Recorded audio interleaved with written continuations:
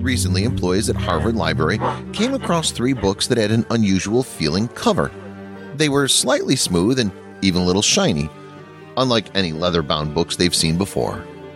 Scientists and conservators carried out a series of tests on Houghton Library's copy of the French writer Arsène José's Les Destinées de l'Homme and concluded with 99.9% confidence that the binding material came from a human. Yes, real human skin. Because this seemed absolutely shocking, they decided to do a little bit of research. They found that books bound with skin were actually quite popular in the 17th century. It's called anthropodermic bibliopegy. It was often done on anatomical textbooks. This practice became popular as medical professionals would use the skin of cadavers after they were dissecting them for research. This was their way of ensuring nothing went to waste. The 3 books found at the Harvard Library were about Roman poetry, French philosophy, and a treatise on medieval Spanish law. The book Practicarum Questionum Circa Leges Regius also had an inscription inside. The inscription said, "The binding of this book is all that remains of my dear friend Jonas Wright, who was flayed alive by the Wavuma on the 4th day of August, 1632. King Mabesa did give me the book, it being one of poor Jonas' chief's possessions, together with ample of his skin to bind it, requiescat in pace."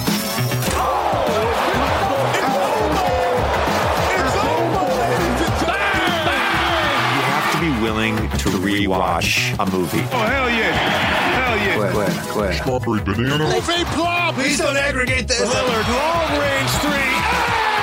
Their defense is atrocious. I'm sort of the rock star. Right on the cowboy. People, TISO is the official watch of the NBA. Everybody who listens to this podcast knows how I feel about aggregation. I'm oddly intrigued by neck tattoos. We love China. We love playing there. It comes a dunk. Shut up and listen. You think you're better than me? All right, welcome back to Swish FM. Chris Wendelken, Ben Craw, Brandon Lissy. We talk about the NBA. So much news, guys. So much news out there to get through. Oh my God, A lot of breaking developments to cover. A lot has been happening, guys. We've had a whirlwind few weeks talking about the 1994 film With Honors. And Ben, we're back today with a little bonus episode. We just couldn't let it go. You wanted to briefly share a little information you had about the Harvard University Library, Widener. That's right, pivotal Chris. Location for many of the scenes in the film. So I would say central to the entire plot of the movie. Yeah, big, almost a fifth roommate. Yeah, you could say that Widener is almost one of the characters in that's right. the movie With Honors. That's right. In a way. I mean, the city of Boston, as we know, is a character. But there's like sort of a sub-character. The merchant marine is a character. Yes. Bugs Bunny's in there. Yep. Boz the roommate is a character. pivotal character. Dan Quayle. By the way, Dan Quayle, certainly a huge character. All guys. Figure. My choice for the vice presidency is Senator Dan Quayle of Indiana.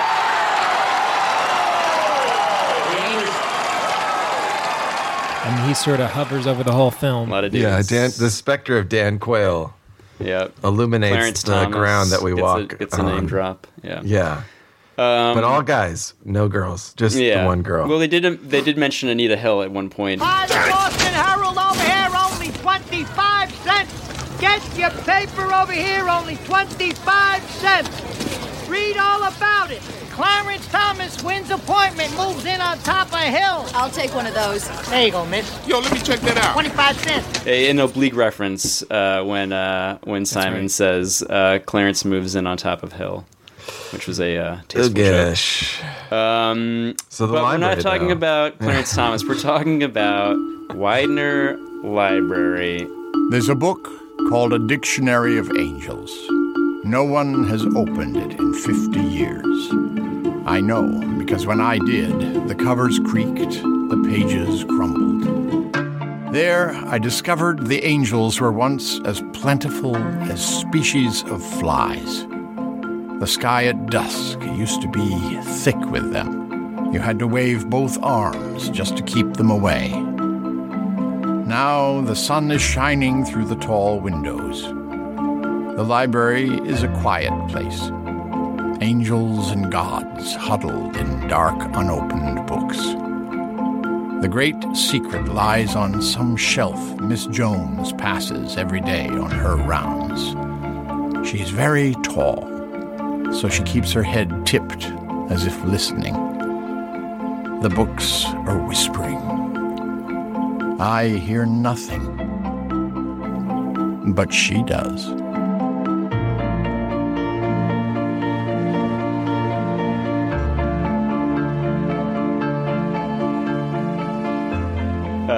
We thought we were done, folks, after, I don't know how many episodes it's been, lost track long ago, but we're not done. We're not done. Are we having fun? This is first. Are we having fun yet? SwishFM@gmail.com. Let us know if you're having fun. If you're not having fun yet, just stay tuned, because this one is sure to bring that elusive fun that you are. You're in hour for. 6 of our podcast on with honors, and if you haven't liked it up until now, get ready. You're about to like this it. This is the one that's going to finally turn it around down for the you. old gullet one last time. Yeah, open wide. Give us a chance, okay? All right. Takes a lot of shows, couple seasons, hit their stride, okay? All right, so we're going to talk a little bit today specifically about Widener Library. But before I do that, I just want to lay down two quick little details to kind of remind our audience. It's been a while maybe since we've covered these exact moments in the film.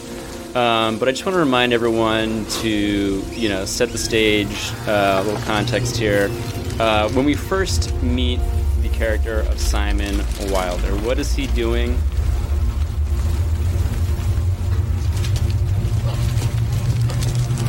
No! Hey! Stop! I'm just a student! Hey, will you just calm down? Ow! It's mine. That's all I want. It's important. It belongs to me. Finders, keepers, losers, weepers. Well, he's living in the basement of Widener Library. Yep. And what is he doing? Specifically, he's burning Monty's thesis paper, throwing one page at a time into an active furnace. 88, 87. Well, for each thing you give, I'll give you one thing. A chapter. No. A page is a thing. A chapter is a whole lot of things. There are 88 pages in that thesis. There are 83 pages now. Looks like I found a way to live through the winter, Harvard. 86. Yeah, I believe it starts at 88 pages, and by the time Monty reaches him, it's down to 82. He's an absolute monster. So keep that in mind. Keep that in mind. A little further into the movie, at around 34:20, following Monty and Simon's, unfruitful visit to the Social Security office, Simon says something to Monty. He says, quote, God damn it, what are you doing? We made a deal.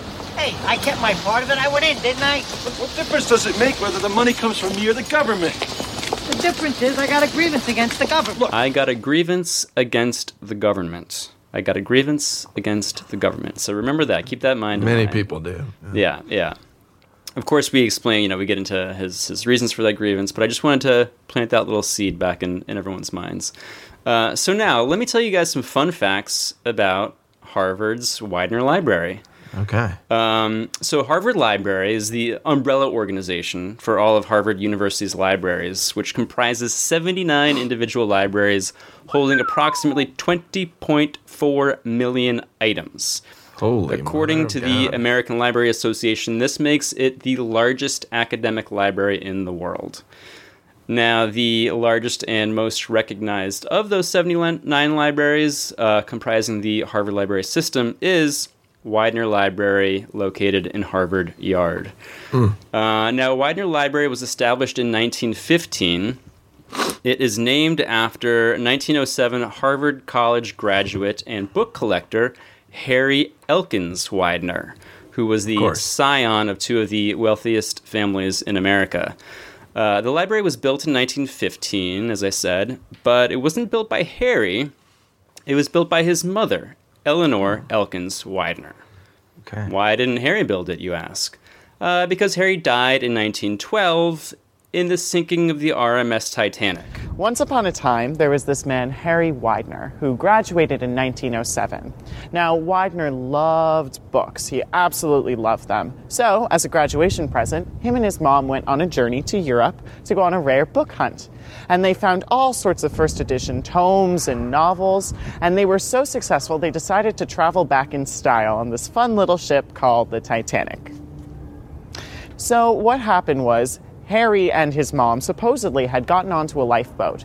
But when Harry realized that he had left his books on the ship, he supposedly jumped back on and was never seen from again. So his mother was so devastated at the loss of her son that she decided to have a library built to commemorate his love of books. So that's why we have Widener Library today. Wow. Yes. His mother, Eleanor, was also aboard. But Harry's father, George Dunton Widener, bravely placed his wife and their maid, Amelie Geiger, in a lifeboat. The women were rescued by the steamship RMS Carpathia, but Widener and his son Harry, along with their valet Edwin Keeping, went down with the ship. Oh, man, what a day to be a valet. Mm-hmm. Yeah, seriously. I guess he was pretty sorry he took that job, man. Also, fun little fact, in H.P. Lovecraft's fictional Cthulhu Mythos universe, Widener is one of 5 libraries holding a 17th century edition of the Necronomicon. The work of H.P. Lovecraft has influenced countless individuals, and we still see this influence today, not only in the cosmic horror genre, but in horror itself, as well as in all kinds of strange fiction.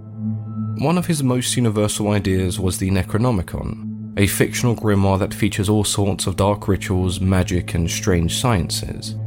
Now, there is the belief that the Necronomicon may have once existed, and it was merely translated and published by Lovecraft. Although this may not be true, a lot of it comes down to Lovecraft himself and how alluring the idea was to others.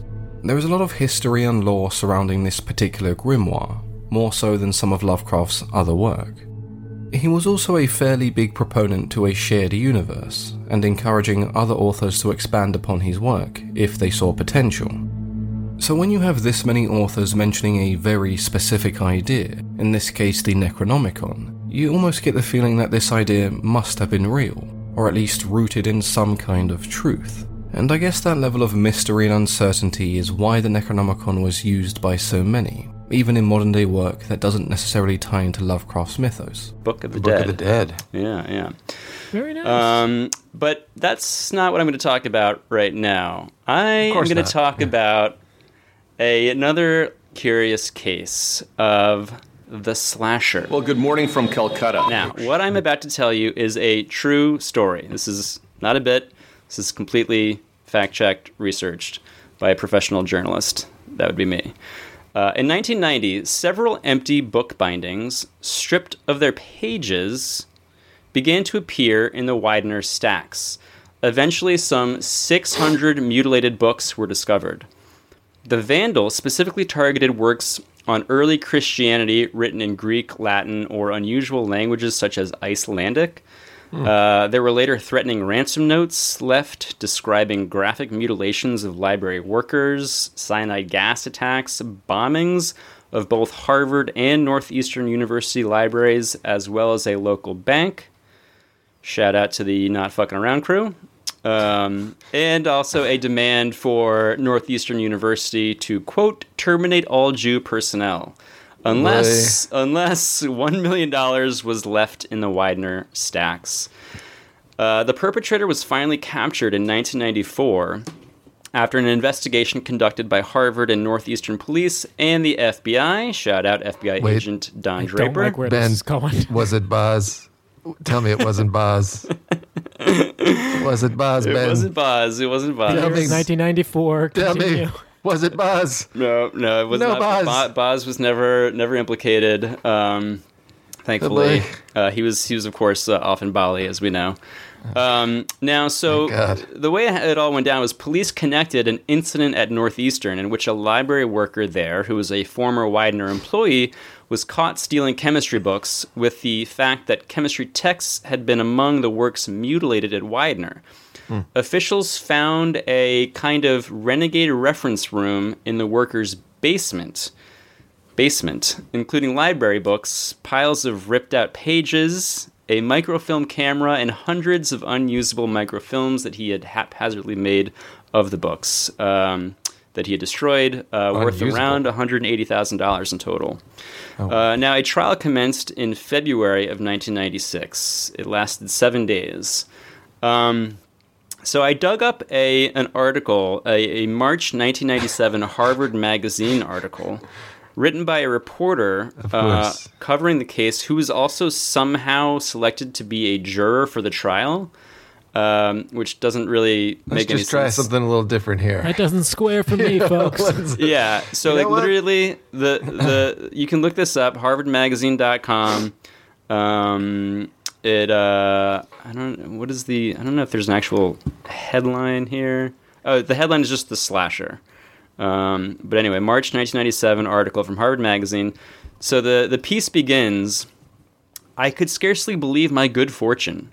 I had begun research for an article on book theft, intended to cover the trial of Stephen Womack as a reporter, was summoned for jury duty on February 21st, 1996, and found myself in the pool of prospective jurors to hear his case. I confessed to Judge Robert Barton of Middlesex Superior Court that I worked for Harvard Magazine, knew a little about the case, and had once had a drink with the attorney for the defense, William P. Homans, 41 LLB 48.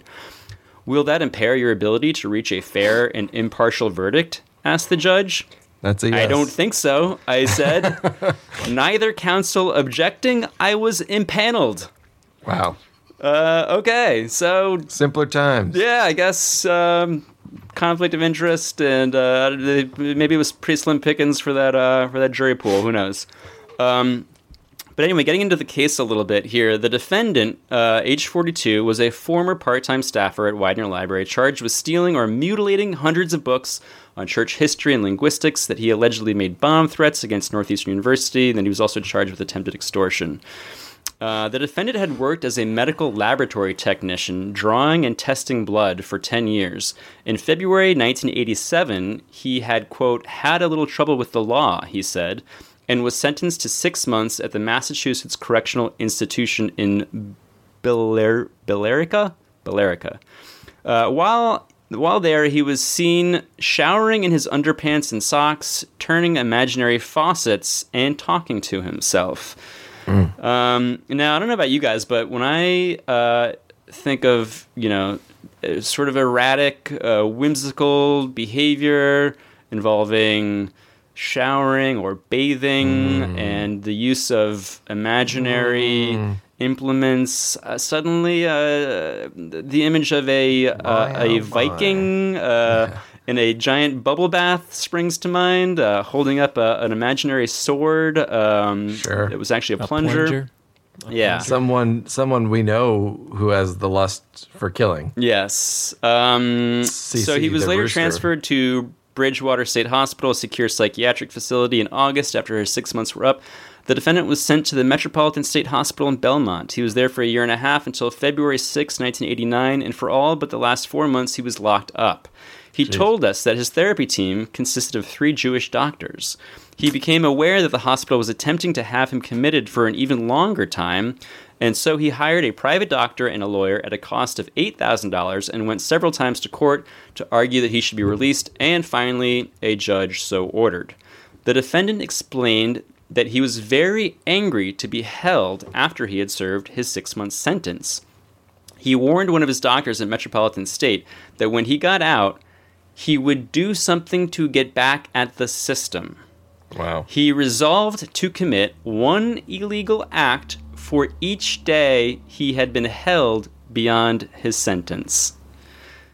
Now, let me just repeat that. One act for each day. One act for each day held. One page for each night of lodging. Yeah. This story could be wilder. A grievance against the system. A grievance against the system, a.k.a. the government. And he had a plan to express that grievance. And that illegal act to express that grievance was to steal and destroy pages It's not legal to steal somebody's that he thesis found in a library. We're talking about a career criminal here. That's really wild, Ben. His thefts were a payback to the Commonwealth, he said in his trial. Oh, my God. So yada, yada, yada. Well, the judge sentenced the defendant to 7 to 10 years. I found a couple other articles about this whole trial. Between 1990 and 1992, Womack used a knife in his hands to mutilate hundreds of rare books. Also, I found this odd little detail in a Crimson article from 1996. In his testimony on Monday, Womack, who has a virtually inaudible voice and a unique long-armed gait that has spawned his courtroom nickname Thumper, told the jury, "I stole those books as retaliation against the system." Now, when I think of a regular gait and a nickname like Thumper, I mean, I don't know how long we spent analyzing the gait of Simon and Monty as they tromp through the snow. A Standard Times. The Standard Times is a Southern Massachusetts daily newspaper. Standard Times article from April of 1996. When Mr. Womack was arrested, investigators found a kind of renegade reference room in his basement. So, yeah. A lot of connections here, guys. We've got a basement. We've got the mutilating or burning of pages. We've got a, 1 book / 1 page per, in exchange for something, a grievance against the system. And in case there's any doubt here, as you may have heard, the name of the perpetrator starts with an S. Stephen, last name Womack. Womack, 6 letters, Womack. Wilder, 6 letters, Wilder. Stephen Womack, Simon Wilder.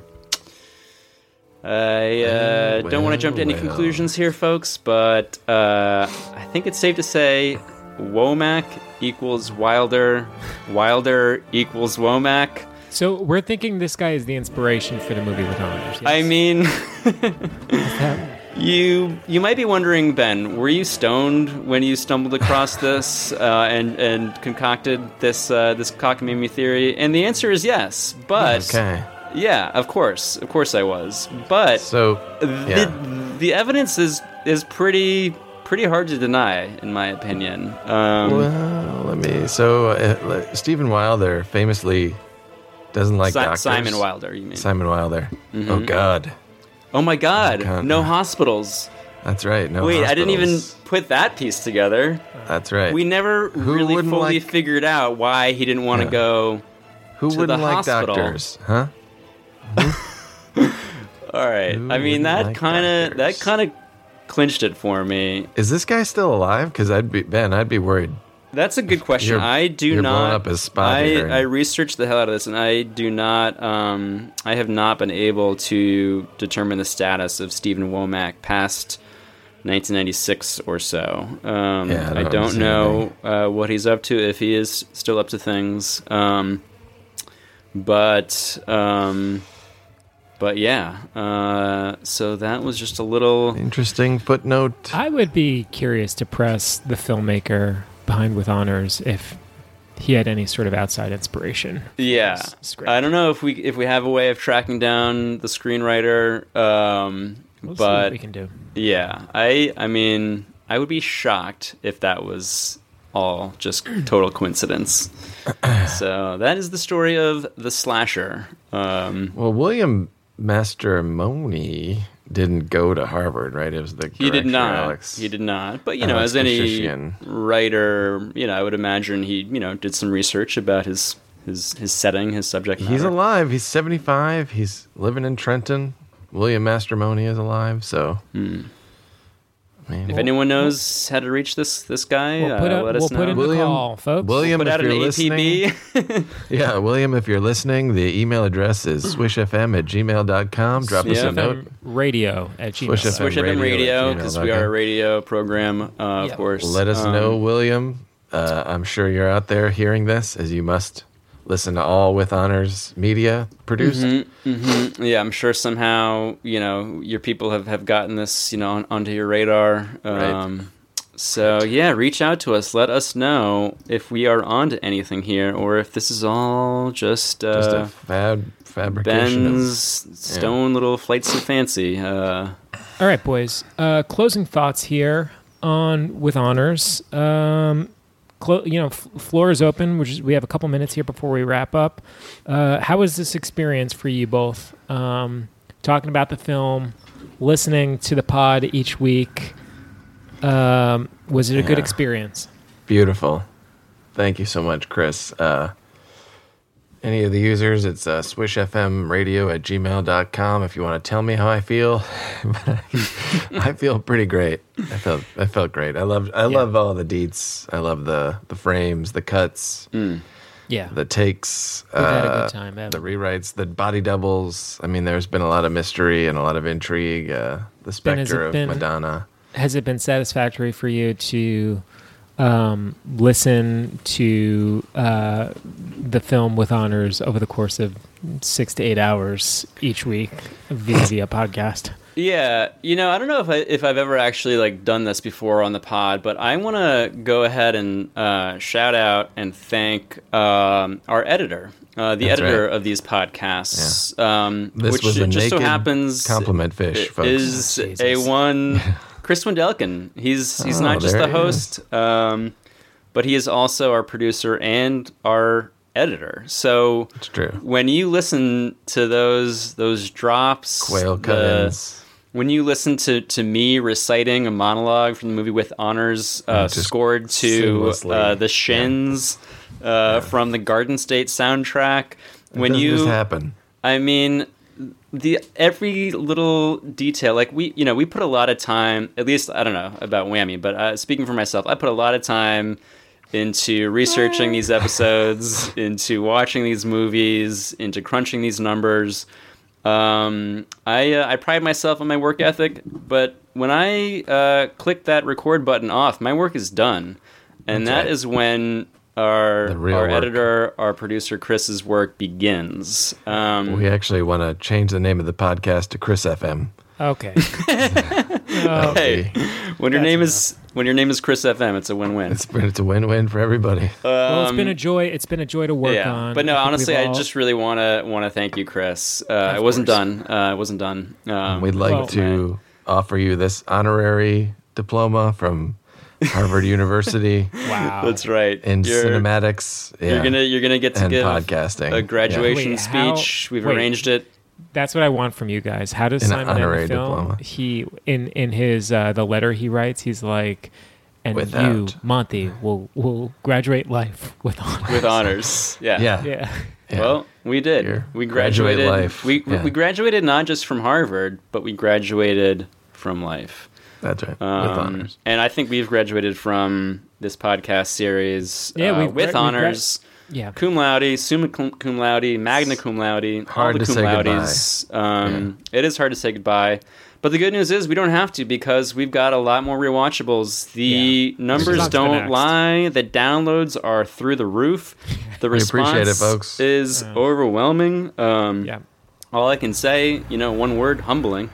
Yeah, keep it coming, folks. We love to hear from you. SwishFMradio@gmail.com. Leave a 5-star review on Apple, Spotify, all the places you get podcasts.